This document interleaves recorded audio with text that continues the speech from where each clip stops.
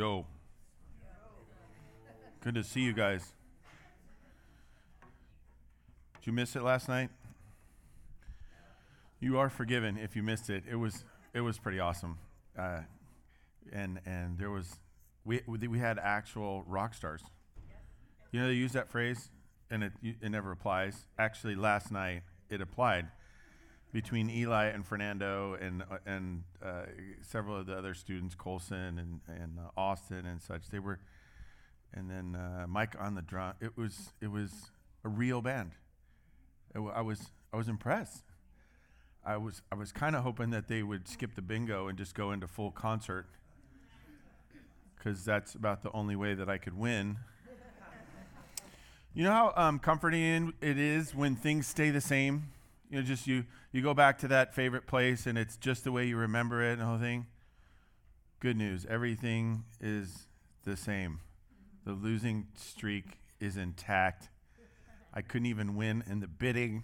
They said there's a couple more minutes of bidding left, and so I lost in all the bingo, but then I went back to try and bid on something and they had closed the bidding on me. I'm pretty sure there's a conspiracy going on, but that's okay. It's it was good to see all the different winners and such, and the food. My goodness, you need a love on Hannah. So Hannah and the team, and be nice and be gentle with her, because she ran the whole the sale thing. What do we call that?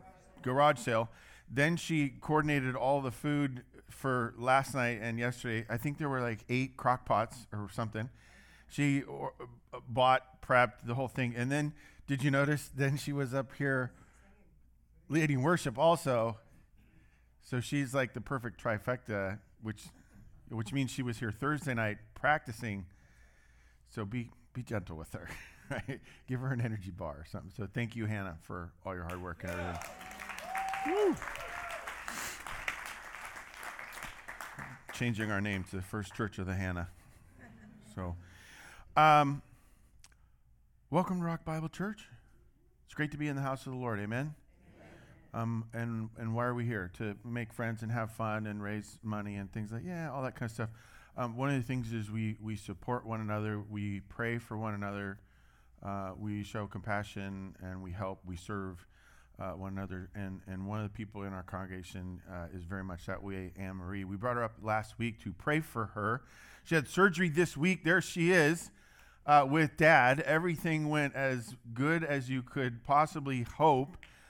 He's already out of ICU. They are both recovering. This is one of many smiley pictures that we have access to. So thank you for praying for her with us last week, and then this week, during the week, for those of you who remember to pray. And then she's got several more weeks. Dad's got quite a few more weeks of recovery and the whole thing before they're out of the woods. And so just pray for no infection or anything like that. And then let me see here. Do me a favor. Let's say congratulations, Anne-Marie, and we love you, okay? Can you say that? Congratulations, Anne-Marie, and we love you, okay? You ready? Hey, Anne-Marie. Hey, just so you know, Anne-Marie, we love you, and you're great, and we're still as much of a mess as when you left us. We're so happy that that surgery went well, and this is from church service. Love you. So we'll shoot that off to her. I think from now on, when we do recitation and things like that, we should just jack it up, because it makes people feel like they're at home. They can I can fit here, right? It's like they do not have their act together. This is my place. So, hey, speaking of my places, we have women's ministry, men's ministry, small groups, and things like that. We've got a couple small groups. If you're interested in any of that, please come talk to us and let us help you get connected and the whole thing. All right, men's ministry, come talk to me. Women's ministry, talk to Nicole or pretty much any of the women in here, because they're all involved. But Jean leads one on Wednesdays and such. So Let's get going. We're finishing 1 John today. We're chapter 5 of 5. So we're going to wrap up, and we're going to talk about true belief. John has been talking quite a bit about abiding in Christ. How do you exist with Christ immersed and enmeshed in you? And he's gonna close out chapter 5 with kind of some stuff you've heard before, but hopefully a way to look at it a little differently, a little twist. Let's pray, and then we will both feet jump in. Lord, thank you for this morning and for your word. Thank you for last night and great experiences, for sure. More importantly, Lord, for what you're doing and how you allow us to be involved in it, experience it, and then draw others to it. So we pray for this morning that what happens here inspires us, equips us to do more of that, do more of you and your stuff. And so be with your word this morning. I pray that you would guide it through your Spirit. It would honor you in the name of your Son, Jesus. Amen. Amen. 1 John chapter 5, verse 1. Here we go. Everyone, how many people? Okay.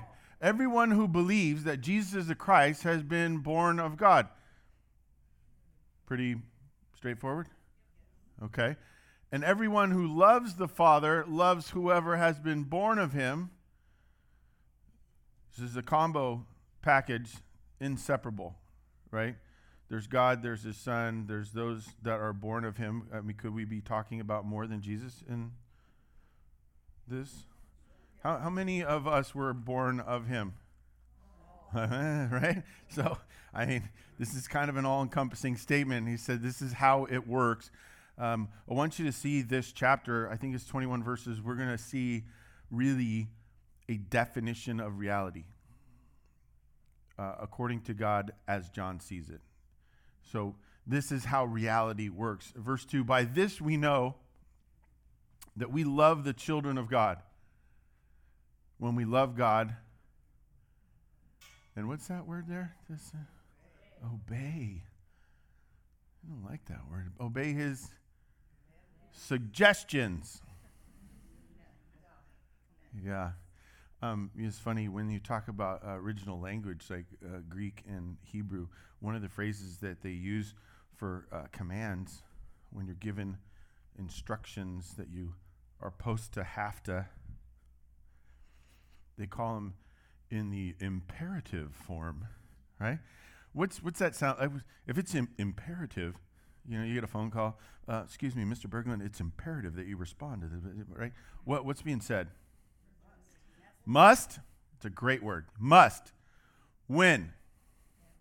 Must now, right? Imperative. You just got a 2-word, all-encompassing rich man's definition of imperative, right? Must now. He says, look, if you're gonna love God, here's the combo for it. You gotta love him, but must now him. How much? Always. In always, right? Must, now, always. We just turned our 2-word definition into a 3-word definition. They're supposed to come in threes. Sorry. And here he's going to define love. Like, for this is the love of God, that we keep his command. Wait, didn't he just say that? Okay, this is a test of Rock Bible Church. Why did he repeat himself? So we get it, right? So we remember, muscle memory, so that we remember. Practice makes perfect, right? How many repetitions do I need till I get it, right? Is relationship with God stop there? Was this, Scott, I need more information and detail in that question before I can answer it. Okay, when your relationship with God starts, is it just like you signed into the family and you get the uniform and the title, and then that's it? Wait, there's more? there's more always, and there's musts, and there's now, and right? We keep his commandments. We do his imperatives. Why imperatives? Why commands? Why combo meal here? Why can't you just be my dad and I'll be your kid and then I'll just go do whatever I want? Does that work in any parent-child relationship? Because I'm trying to figure that one out in 3 of my relationships, right?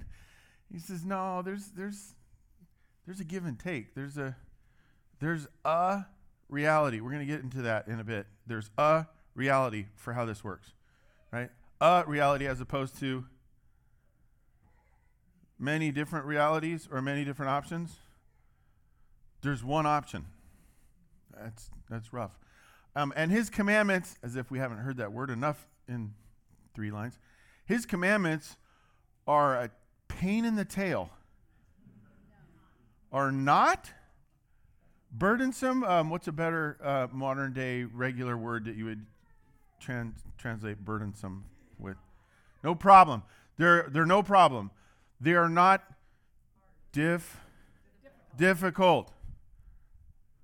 Not a problem, not difficult, not burdensome. Everybody buying that? Bunch of lemmings. Are you kidding? Thank you, Doug. Every single one of them's a burden, right? Well, the verse says the opposite, Scott. I don't know where you're going with this. I don't want to get in trouble, and I definitely don't want you to call on me right now. They feel burdensome. But up here, John's saying, wait a minute. Change your thinking.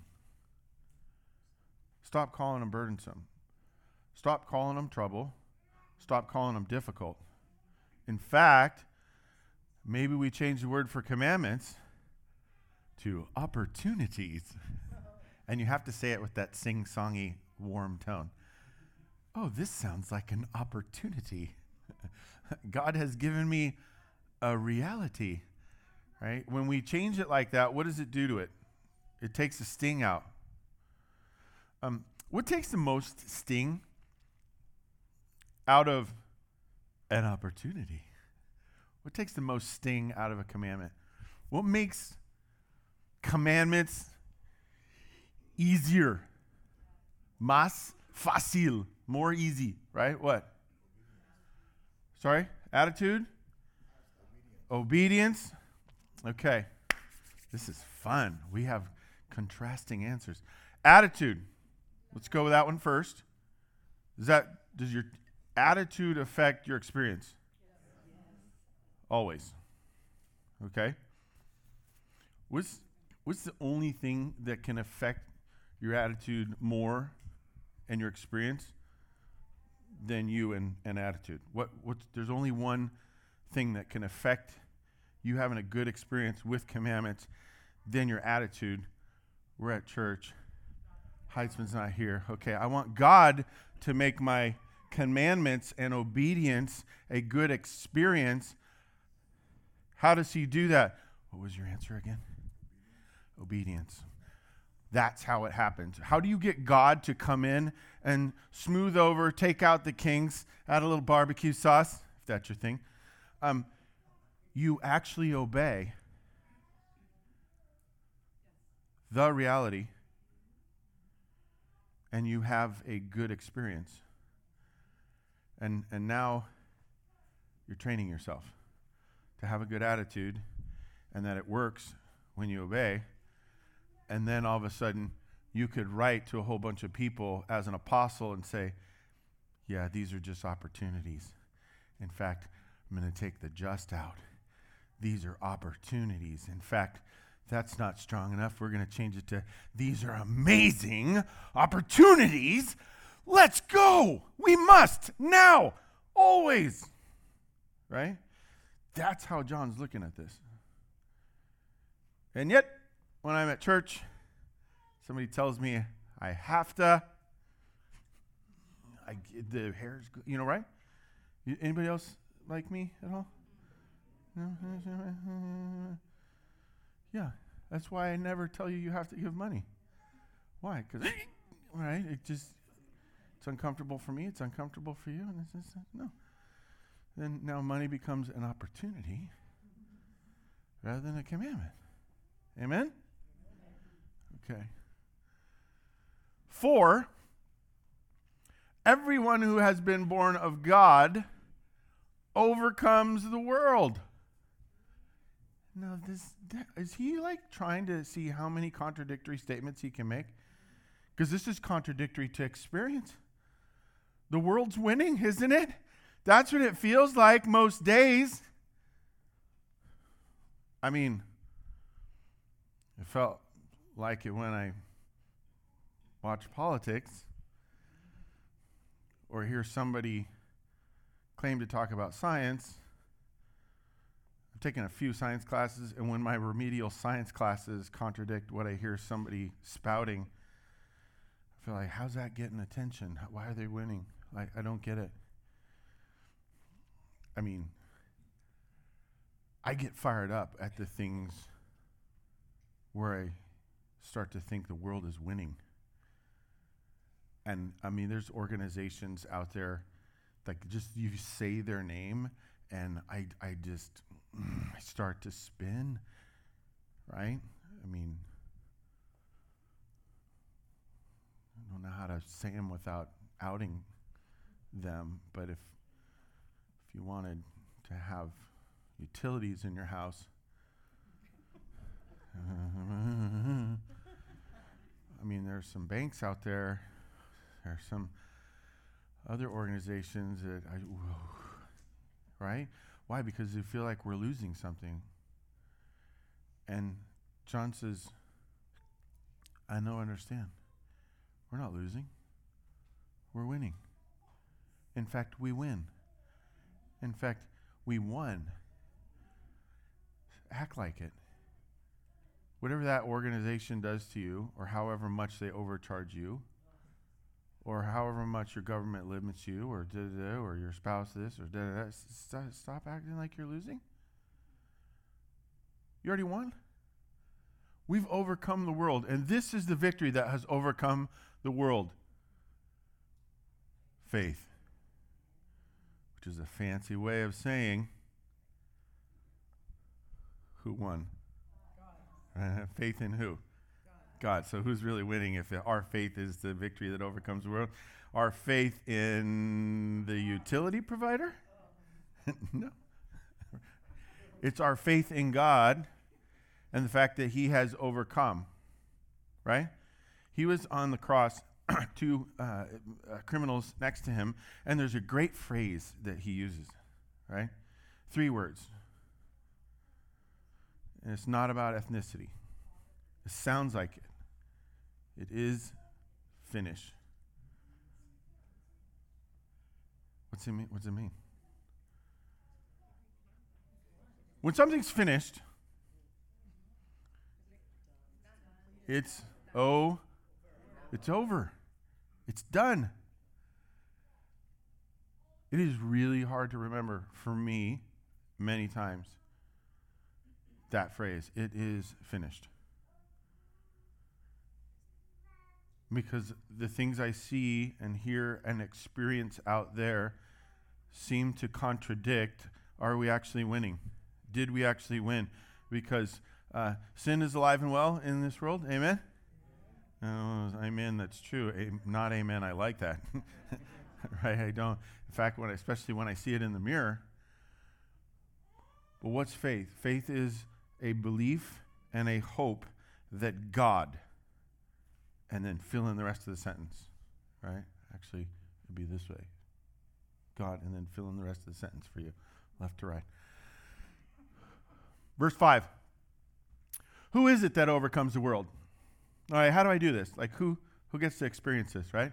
Except the one who believes. The one who believes. Okay, get out your outlines. Look on the back. It says 1 John chapter 5. Has the date. It's a new edition. We've modified our bulletins. Then what's it say under there? True what? Belief. This is where I stole the title. Part of it. And I started realizing as I was reading, it's talking about true belief. I got a lot of beliefs, right? Many of them fail. The most of which is the Oakland Raiders.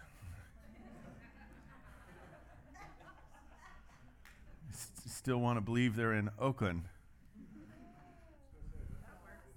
Yeah. I don't know. No. This is my belief, okay? You don't get to mess with my belief. There is one belief that works. One.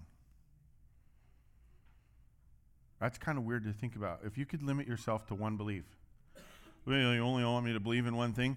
I want you to limit yourself to the idea that there is one belief that actually works.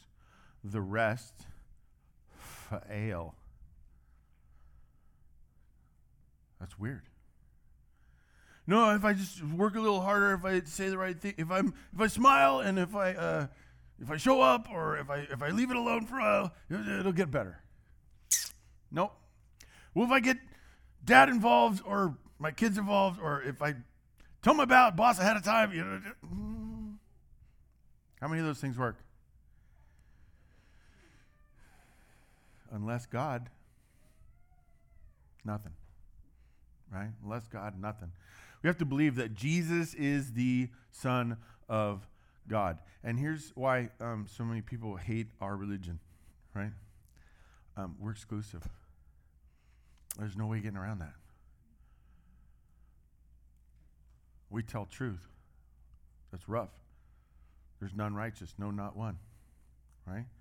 No one comes to the Father except through the Son. There's all this exclusive experience and exclusive truth.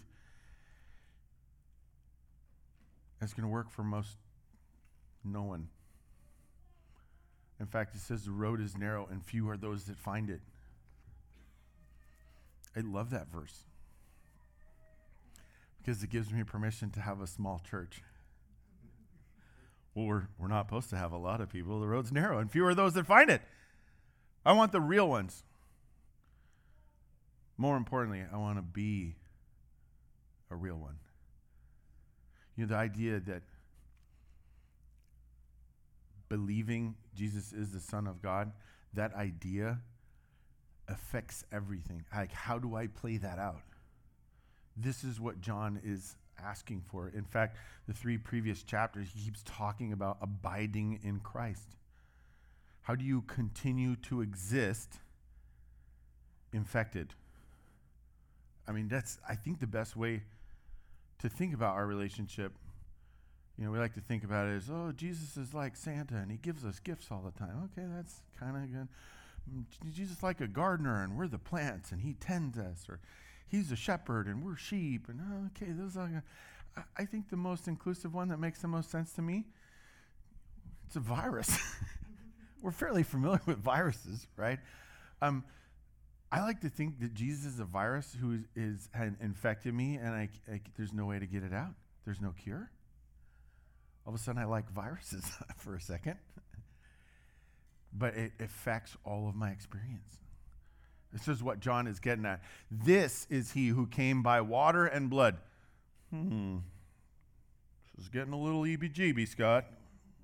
What is he talking about? Jesus came by water. What do you think might be? What do we do that involves water at church?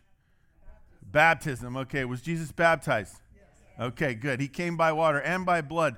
There's a different kind of baptism that he experienced. I'll give you a guess. Just think about it. See if you have anything that comes to mind as to how he was baptized by blood. Right? Crucifixion on the cross. He gave his life for many, many reasons. But they're both public testimonies, right? In fact, both of those, as we read the accounts in Scripture, they are surrounded by a multitude, a myriad of people. Who was it? Jesus Christ. Not by the water only, but by the water and the blood. Okay, this is like, why is this combo? Remember the thing we were just talking about, love and obedience? Combo? Ooh, Maybe water is meant for us to look at it as like the love. And then, but do you mean it, Jesus? Can you follow through it? Yeah, let me show you. Let me introduce you to the cross. More importantly, let me introduce you to who I am and what I am capable of and what I can protect and provide. And none can change it, ever. I can show you what must now and always look like. He says, look, Jesus proved it. And the Spirit is the one who testifies, because the Spirit is truth. Wait, there's more than just baptism and crucifixion when it comes to the story of Christ? Yeah, apparently there's this Spirit, for there are three that testify. Ooh. We sometimes talk about the baptism of the Holy Spirit. And some forms of religion take that and run with it, I would say, too far. A simple way to ask the question and you affirm and confirm is, was Jesus infused with the Holy Spirit? It's absolutely clear. And John's saying, look, this is proof of who he was and how reality works. The Spirit and the water and the blood, these three all agree. They testify to the same thing. If we receive the testimony of men, the testimony of God is even greater.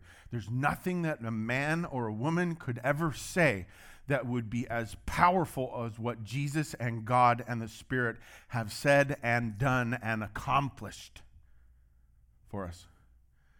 He's saying, look, you're going to run into some opinions. Does that happen? Lemmings. Kids are sleeping today.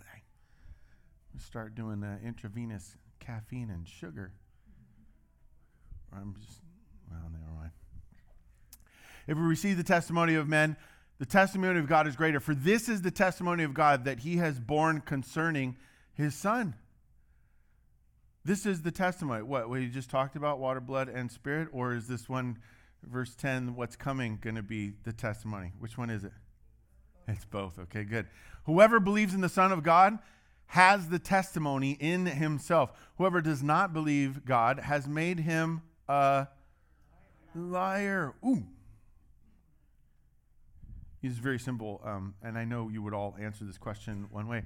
Hey, would you like to call God a liar? I have exclusive tickets, front row in front of God, and you could sit in front of him and say, you know, God, you're a liar. You want to come? It's going to be awesome. Anybody taking that ticket? They're free tickets? Yeah. Dumbest thing ever, kind of. Right? So why would you go against the testimony of God when he's proved it so many ways? Because he has not believed God. Why are you calling God a liar? Because you've not believed in the testimony that God has borne concerning his Son. If you don't believe it, you're basically calling him a liar. And this is the testimony that God gave us eternal life. When's that start? Starts now. Okay? Very, very, very few mandates at Rock Bible Church. One of them is eternal life starts now. Amen? Okay. And this life is however you want to do it. It's in if you have perfect attendance at church. No. We don't take attendance because I don't have to. Apparently it's not important. What's important? His Son. Well, if you don't take attendance, and do you track the finances? Yeah, loosely. Well, how do you gauge if the church is being effective? It's a great question. You're a different industry than any other industry on the planet. Almost all of them are in the business of making. We're not.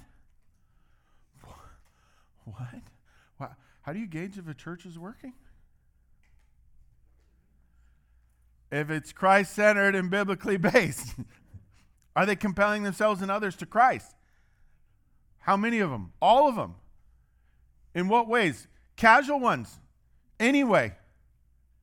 And then we act like it together so that they can feel it too. We do it so we can invite others to it because we try to do it well, but we never get mistaken on what our agenda is. Well, I wish it was that way. We always get mistaken. I got mistaken last night.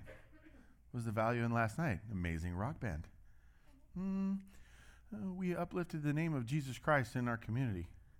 We had 2 tables of elementary school teachers, right? We raised funds for students to know about Christ, Jesus, God. That's really what happened. Now, was the rock band awesome? Say yes, right? But when we make sure we keep the first thing first, then we're experiencing reality. I write these things. Oh, wait, excuse me. Verse 12. Whoever has the Son has life. Whoever does not have the Son of God does not have life. It's about as simple as a phrase as you can get it. You either have it or you don't. That's kind of like my stepdad's concept of being on time. There's no such thing.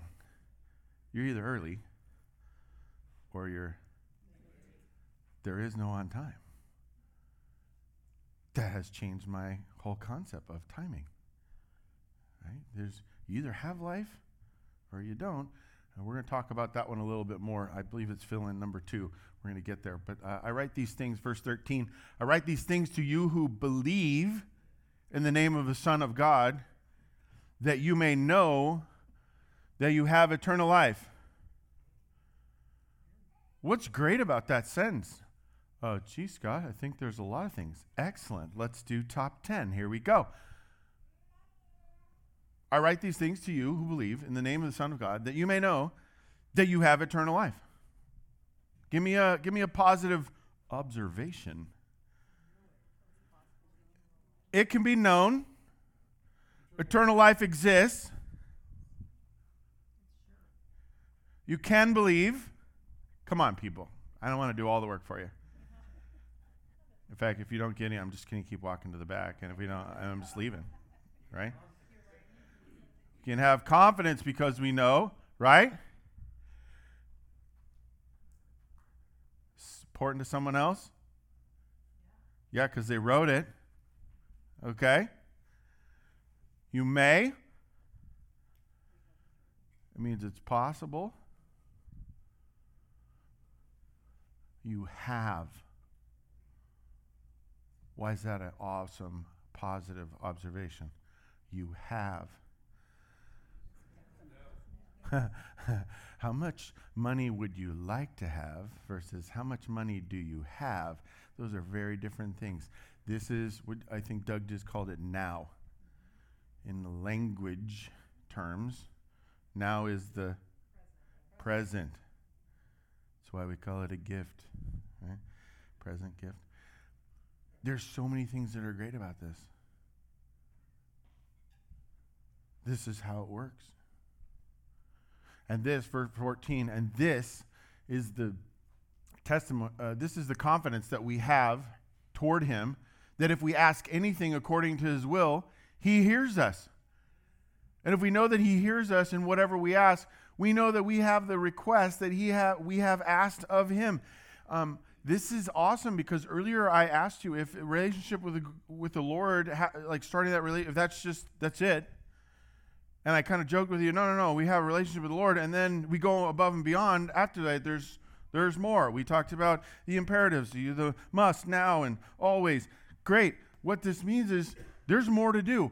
How does that mean that? Because if you have requests,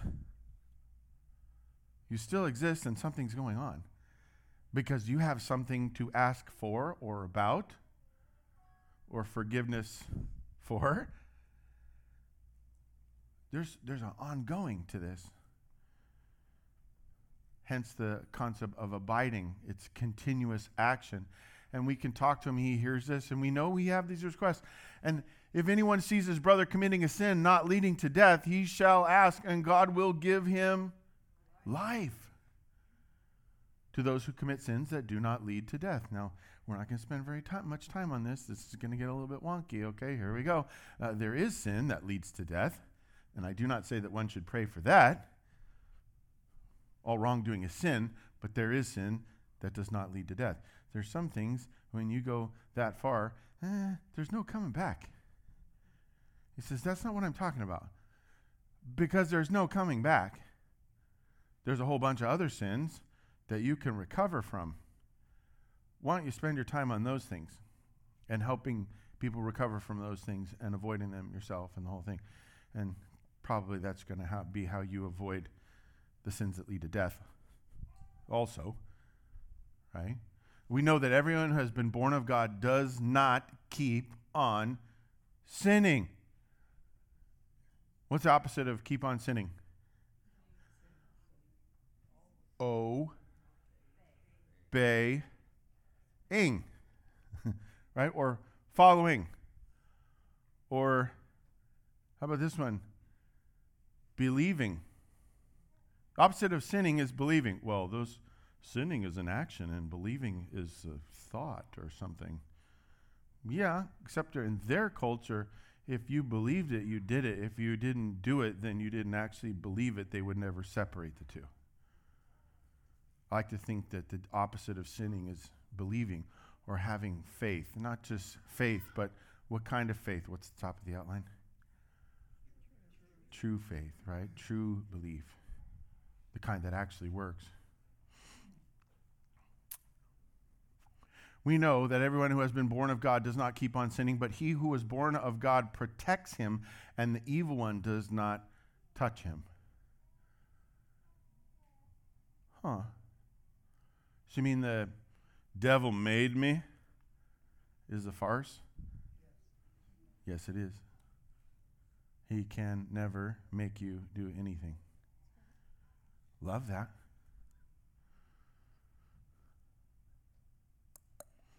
Where am I? Oh, verse 19.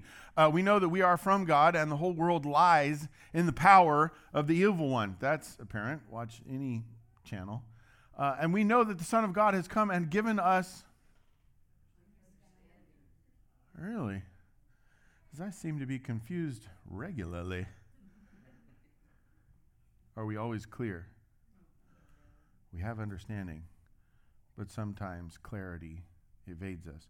When does clarity evade us? When we're sinning or going off and doing our own thing, but is understanding at our disposal? We can plug into it. It takes almost no effort,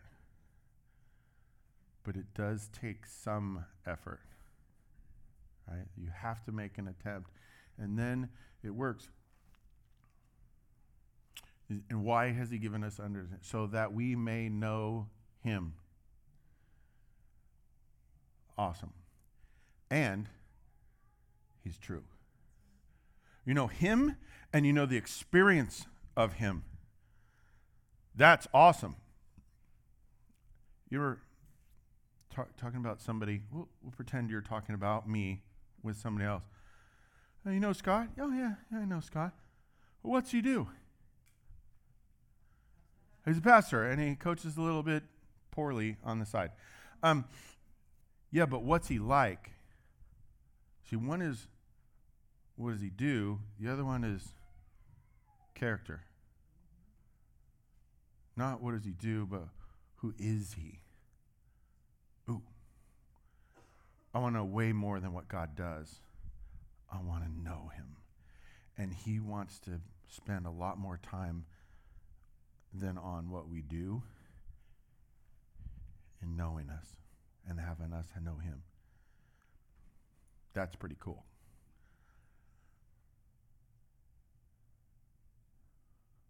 Talked about this a while back. One of the joys of this one right here, Julie, we can have a lot of experiences. Yeah? Activities. But over time, we get to know each other. weird. She finishes most of my sentences now. It's another topic for, right? But your relationship with God is meant to be same kind of experience. Get to know each other, finish each other's sentences, right? To the point where somebody comes up and asks you something obscure about Christianity or faith or the Bible, and you could say, well, I'm not really sure, but I can tell that that's wrong, or I could tell that that would be okay. Well, how do you know? It's my spidey sense, because you know him and he knows you. We are in him who is true, in his Son, Jesus Christ. He is the true God and eternal life. This is, by the way, is one of the great verses for arguing the deity of Christ, because right here it calls him the true God, right? So we get arguments for Trinity out of this too and stuff. This important little things that you got to make sure you see on the side. Little children, keep yourselves from idols. Wait, what? 5 chapters of all this abiding in Christ, the whole thing in the last word of the whole book is idols? We haven't talked about idols at all. What's with the random? John was losing it. He must have been on Patmos way too long. He's coming up, right? He needs some of that Alzheimer medication. Like, what just happened? The whole book just happened. Anything other than all of the previous sentences in this book would be idol worship. To put anything before Christ would make it an idol. Your comfort, your ego, your preferences, your thoughts, your emotions. You put those ahead of your job, your experience, any of those things. Are you abiding in Christ? Are you truly believing? No. Weird. You know what John did? The fight was over, and you had clearly lost, and he just turned around, one more shot at you. He's leaving, right? I just smack you one more time, and you realize, oh, whoa, that actually is totally on point for the whole book. He just changed the words he was using. Why did he do that? Same reason he repeats stuff. So we think about it more and we get it, we be reminded. May the Lord bless the reading of his word. Amen? True belief happens. It does exist. You have it. How do you experience it? Well, loving and obeying. He talked about it a lot. Was this one of those where you get the loving down, and when you get the loving finally down, then you move on to obeying? Or is these steps? No, they're not. What are they? Whoa, put on your college hats, people. They're congruent. What a great word. Right? What's another way to say that? They're equal. They're the same. Simultaneous. Synonymous. What happens when you do loving and obeying? What if you are must, now, always, and caring? What happens?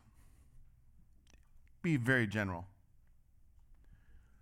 Good things. Was it that hard?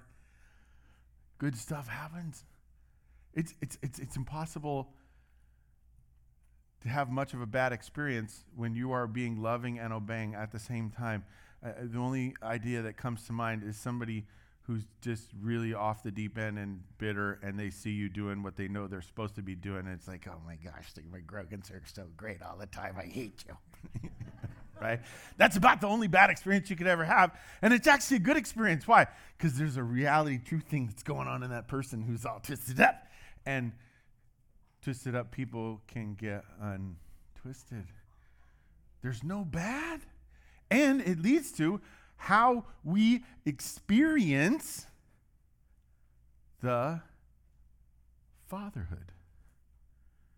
I could have said how we experience God, but that would be a little bit too plain language you've always heard. If I say, hey, you get to experience real fatherhood, true fatherhood, what emotion starts building in you?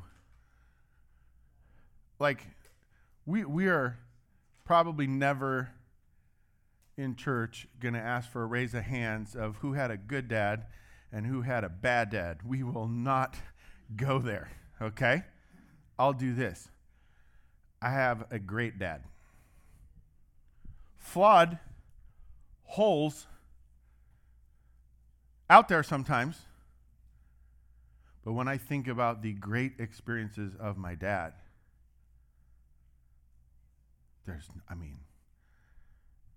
very little compares with it. Great experiences with mom compares with it, but we're not doing that today, right?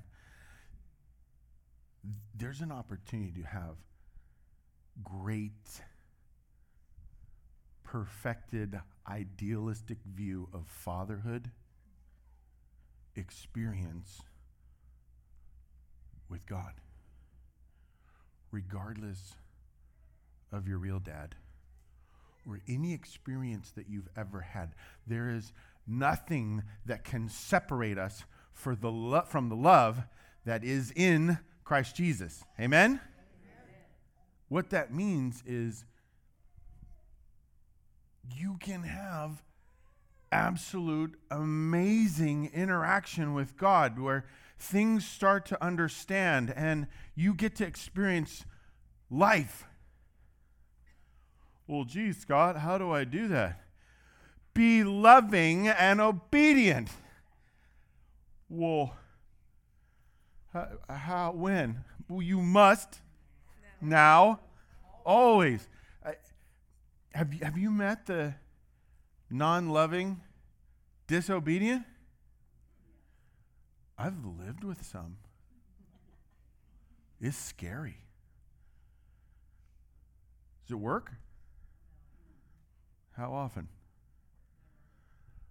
Are we talking about two absolute extremes? Okay, good. We got it. Moving on. Number 2.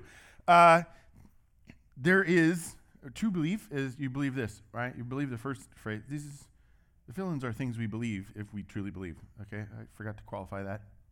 Now, point number 2. You have to believe this. There's one life. There's one. What's that mean? What have we just excluded? All other options. There's life in Christ. Everything else, say it again, is death. And here's the problem. It may not be immediate death. You might think you're okay for a little while. You might have slipped one past the spouse for a little bit. You might feel good. There might be an immediate payoff or immediate, what's that ugly word? Oh, gratification. And then later you find out it's a bait and switch, and where do you end up? Death. There's one life. There's one reality. It is the only way that it works. You want something? You want something? Yes. The rest of you may go. We all want something. Yeah? Show of hands. You want anything. Every hand should be up, right? Number 1, lunch. I want lunch, okay? If you want something, there is one way that you get it. God either gives it to you or he don't. If you can not twist, that sounds bad. If you can train your mind to believe this, everything starts falling into place. Now, I'm going to go on a rant about translation of the scriptures. Bugs me to all get out. We use English Standard Version. See up at the top, 1 John ESV, English Standard Version. Why do we use that one, Scott? Great question. Because a good modern day translation of like everyday English, like if I was having a conversation with Julie, this is kind of the way we would say it back and forth, and yet very true to Scripture and when it comes to word order and word definition. Okay? And I know that can be a little bit technical. Well, why don't you use another translation? Well, some of them are wonky. Okay? New American Standard. My favorite. She knows. We've been around too long, right? Julie could have told you this too because she knows everything. And she's always right. New American Standard is my favorite. And what is the question then that should be popping into your head then? Because there's a... Why aren't we using New American Standard, Scott? Because it's wonky. It uses big words regularly, like propitiation. Like, what? Because it tries very, very hard to keep exact word order and as exact word definition. And no one speaks like that. So we could do it, but I would have to break down things even more, where if I just use ESV, it's a little bit faster, smoother, and that's the way we talk. And then when we need some from the New American Standard, I can pull it out and beat you with it. Which is right here. He who has the Son has life. He who does not have the Son does not have life. And here's the catastrophic fail of that translation in the Bible by the ESV. You left out the tone and the to. What are you talking about? There's these amazing words in the Bible. How big are they? Small, right? A, super powerful word. And also very powerful. You know what is absolutely amazing in the Bible? The. How many times is the word the in Scripture? Oh, Scott, let's please don't go down this road. No, we're never going to. I'm never going to count that, right? But that verse, he who has the Son has life, actually has the definite article, the, in front of life. He who has the Son has the life. Not a life or life in general. It has the life. And if you do not have the Son, then you do not have the life. Only one. And here's the problem. They figured out how to translate it in front of Son. The Son. Do not have the Son, but they took it out later. They were saving on ink.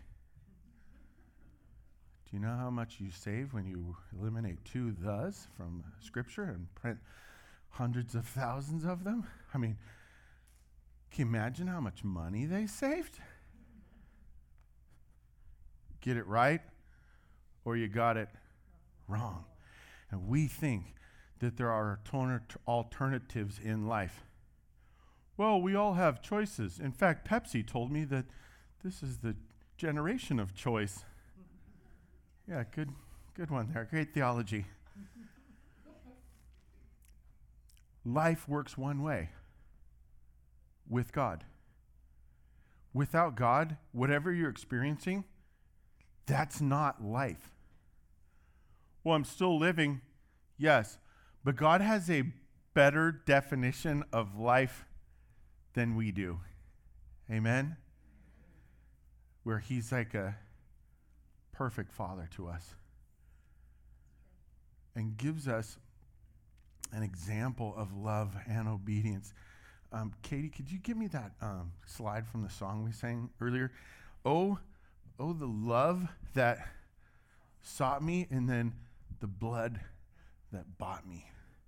It's that water blood thing, and it's the cross. It's Jesus saying, look, let me show you how you're supposed to live, because this is the way that it works.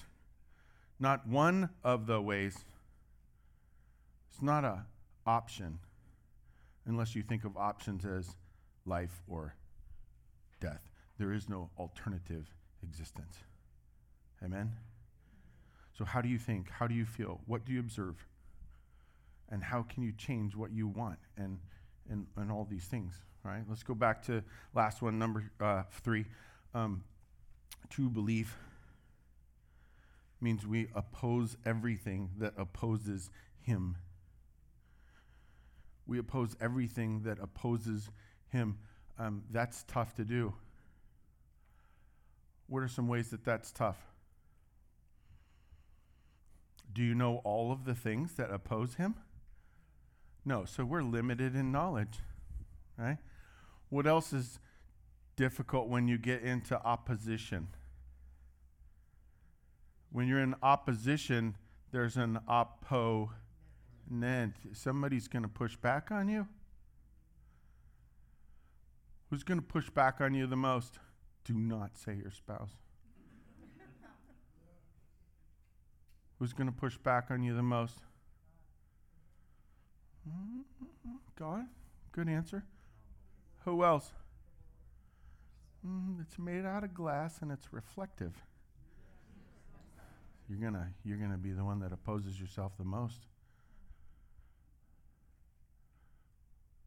Paul says, I write to you who believe. He's writing to us. He's writing to Christians. He's writing to those in whom Christ dwell, that abide in Christ. And he says, guess what? There is plenty of opposition to God in the world within you. Fix you. Focus on you. Obsess within you. Stop fixing other people. Quit having so many opinions about others and what they do, and just handle your own business. Take care of business. Right? Oppose everything that opposes him within you. That's how you're going to get to true belief. You know? It's verse 21. After the whole book. Hey, be a good idea if you avoid idols. It's a great parting shot. How do we do it? We love and obey. Always. Now. We must. And then we invite others to it. We explain it the best we can. We do it with a smile on our face. We fork out expense for others to make it happen. It's why we send kids to camp. It's why we run a children's ministry. It's why we have any of the different ministries, small groups, whatever, mission. Why? We're trying to get it out there. Being a community that serves the greater community. Why? So that we can say we're a social justice church? No, it's how we compel ourselves and others to Christ and get them to where they could say, I think I'd like to maybe get into Scripture a little more because it seems like it's true and it kind of works and it's giving me a glimpse of reality and the life. In fact, maybe I should be Christ-centered. What did we just do? We just went backwards through our purpose statement, right? Because it's meant to work. Are we here to raise money? Say no. Are we here to set attendance records? Say no. Are we here to be Bible scholars? No. What are we here for? Why are you still here? Right? Remember the end of Ferris Bueller? The credits are going, and then he walks in. He's like, what are you doing here? Go home. The movie's over. Once you became a Christian, why did he leave you here? Why are you still here? There's more to do for him, his imperatives, with other people. There's more we get to experience in loving God and loving our neighbor. And if you've never decided to start that journey, start it today. You could tell God, you could just use the title,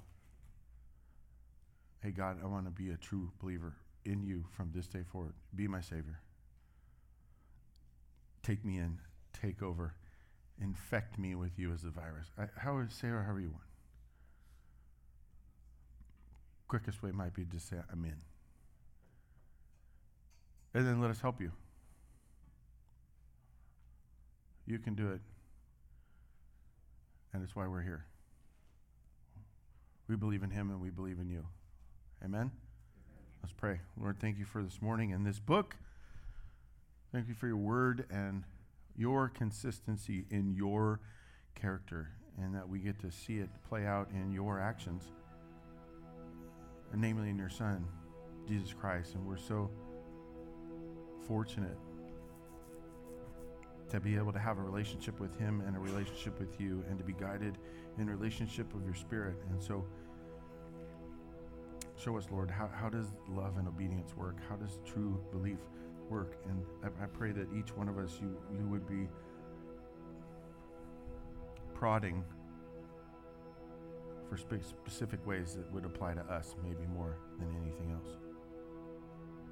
We thank you for our church and what we get to experience, and that offering is one of the ways you do that. And so we thank you for this offering that we're about to receive. Pray that you would bless this church through it and everyone, regardless of their giving, and that no one would feel obligated.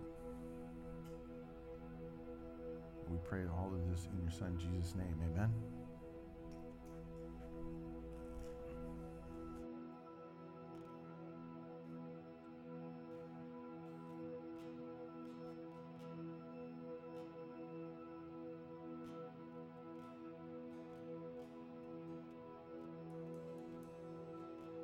Trade. He took the bread and the wine. He said, let me give you a preview. He said, I want to show you what true belief is.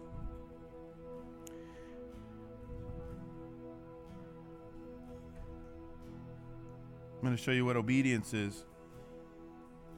I'm going to show you what love is.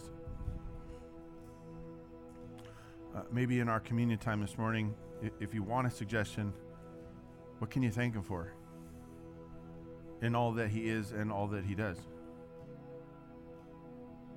And absolutely, if you have something that's pressing you, put that at his feet, because he proved that he can solve it all. Amen? He took the bread and he broke it. He said, this is my blood or body broken for you. And then he took the bread, he dipped in the wine. He said, this is my blood shed for you. Do this as often as you do it in remembrance of me. Shall we participate together? Father God, we thank you for this ultimate offering. And we do this to honor him and remember you. Bless this time. We pray this in your Son's name. Amen. Come on down 2 stations. There's gluten-free crackers on the side if you need them.